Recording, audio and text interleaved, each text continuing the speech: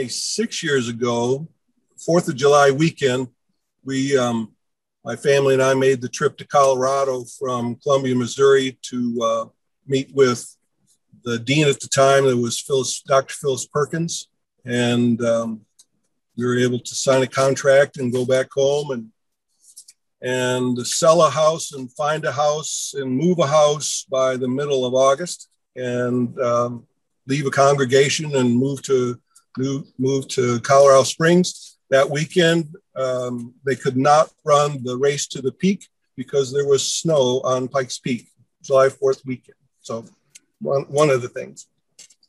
What I want to do with us for us today is share some insights from the New Testament reading for the week.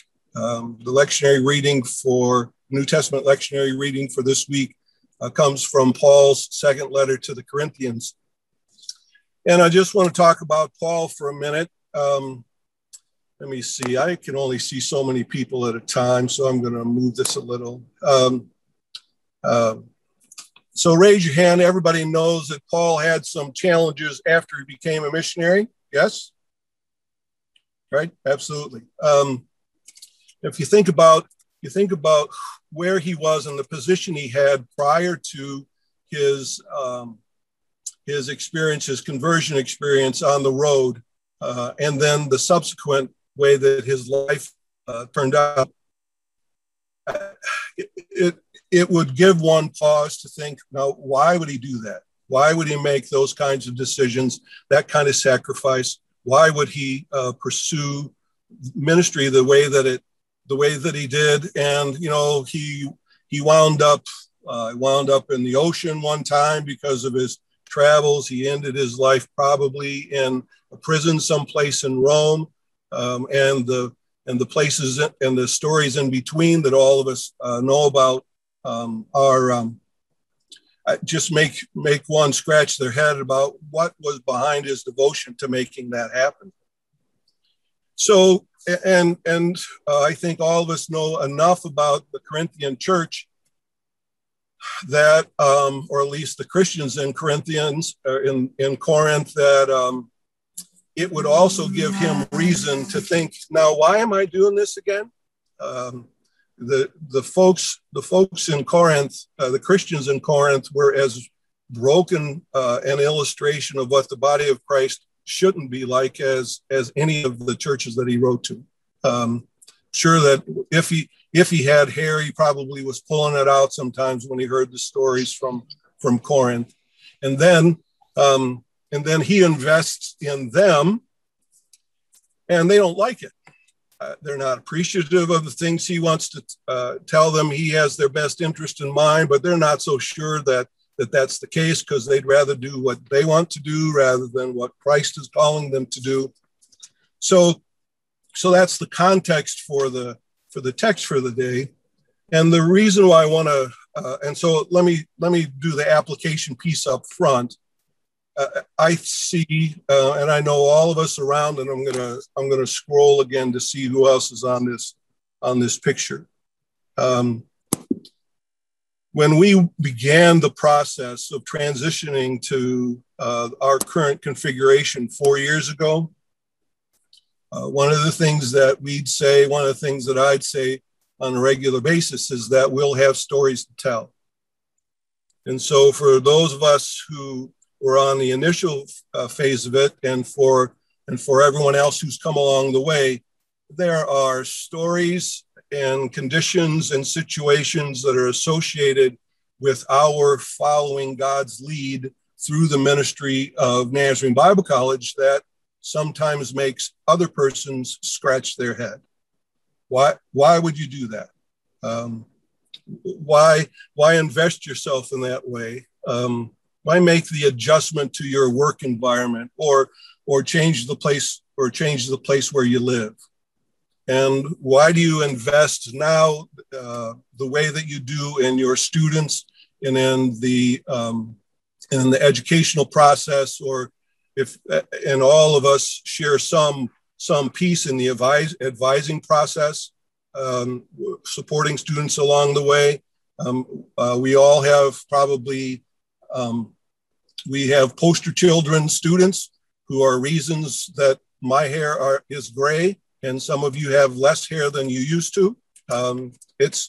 So I think to not pull the analogy too far, I think we share a common experience with Paul when it comes to saying that our response to God has taken us places and put us in situations that we would sometimes prefer not to be in, or sometimes could not ever have imagined we'd be in.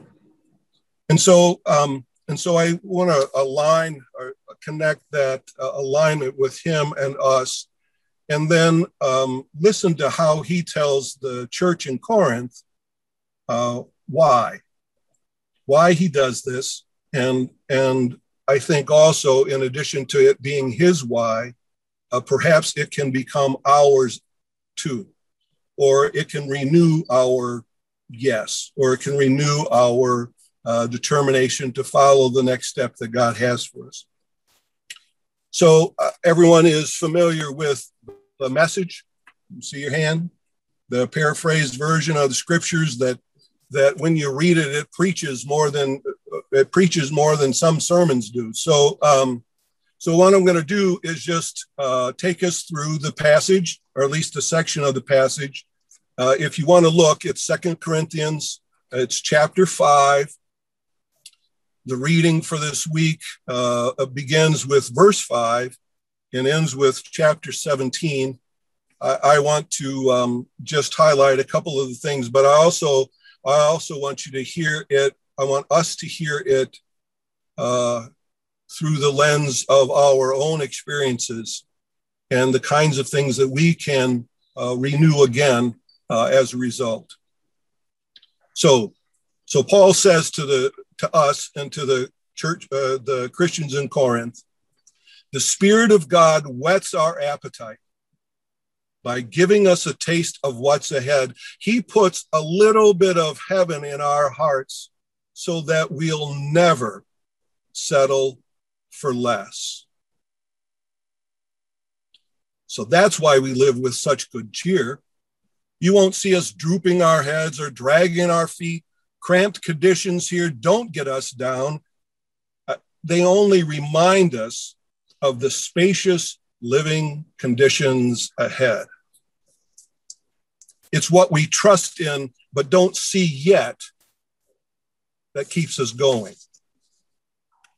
Most of us know that verse this way: for we walk by faith and not by sight. Amen? All God's people said? All God's people said thumbs up. So let me read it again. It's what we trust. That's what we trust in, but don't see yet. And that's what keeps us going. Do you suppose a few ruts in the road or rocks in the path are going to stop us? When the time comes, we'll be plenty ready to exchange exile for homecoming.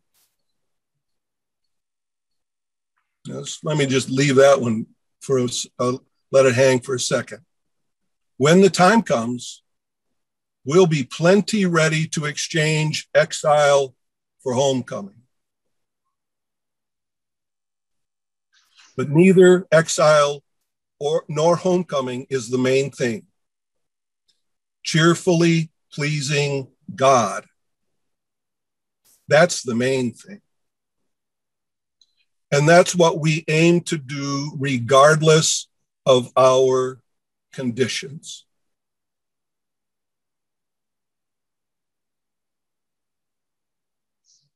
That's what we aim to do regardless of our conditions. Now he takes a bit of a turn, and it's a little bit, this is really the sobering section in this passage. So, but I want to recognize that there's a shift here. He says, sooner or later, we'll all have to face God regardless of our conditions. We will appear before Christ and we'll take what's coming to us as a result of our actions, either good or bad. But that keeps us vigilant, you can be sure. It's no light thing to know that we'll all one day stand in that place of judgment. But that's why we work urgently with everyone we meet to get them ready to face God. God alone knows how well we do this, but I hope you realize how much and deeply we care. And let me just stay there again just for a minute. That's why we urgently work with everyone we meet to get them ready to face God. So this is not just in terms of an evangelistic viewpoint. I think this also applies to everything that we do for our students and the folks we serve through Nazarene Bible College. Because in a sense, we are helping them get ready to face God as a result of their preparation for ministry, as a deepening understanding of who they are in relationship to God and relationship to others, and to give them hope and also resources and also tools to make all of that happen. That's why we urgently work with everyone we meet to get them ready to face God. And then there's this third section, I think, subsection in this passage. In the more traditional way of translating this verse, it says, if we are beside ourselves, it is for God. If we are in our right mind, it is for you. Well, I think Peterson, in his paraphrase, gets this better. He said, if I acted crazy, I did it for God. And if I acted overly serious, I did it for you.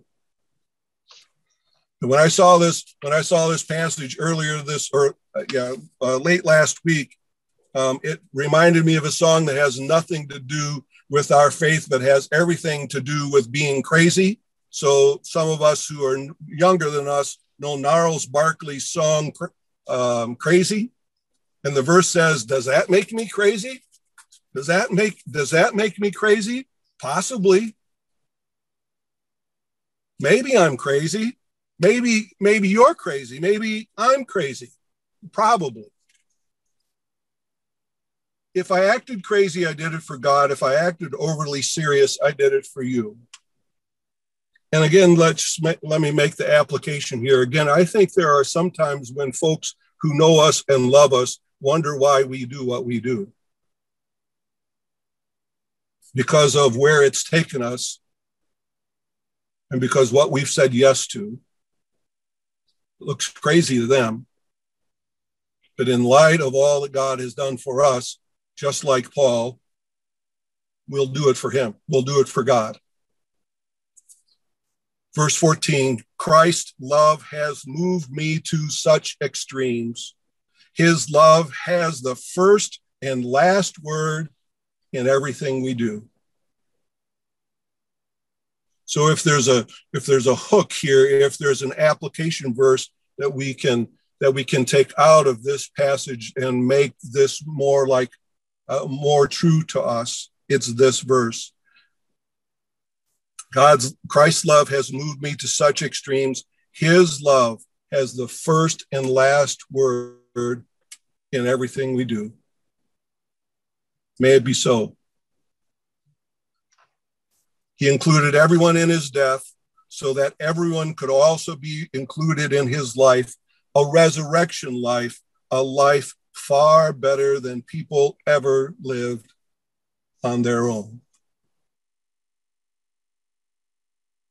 So I hope his words and his testimony to the church at Corinth have been an encouragement and a challenge and a resource for all of us today.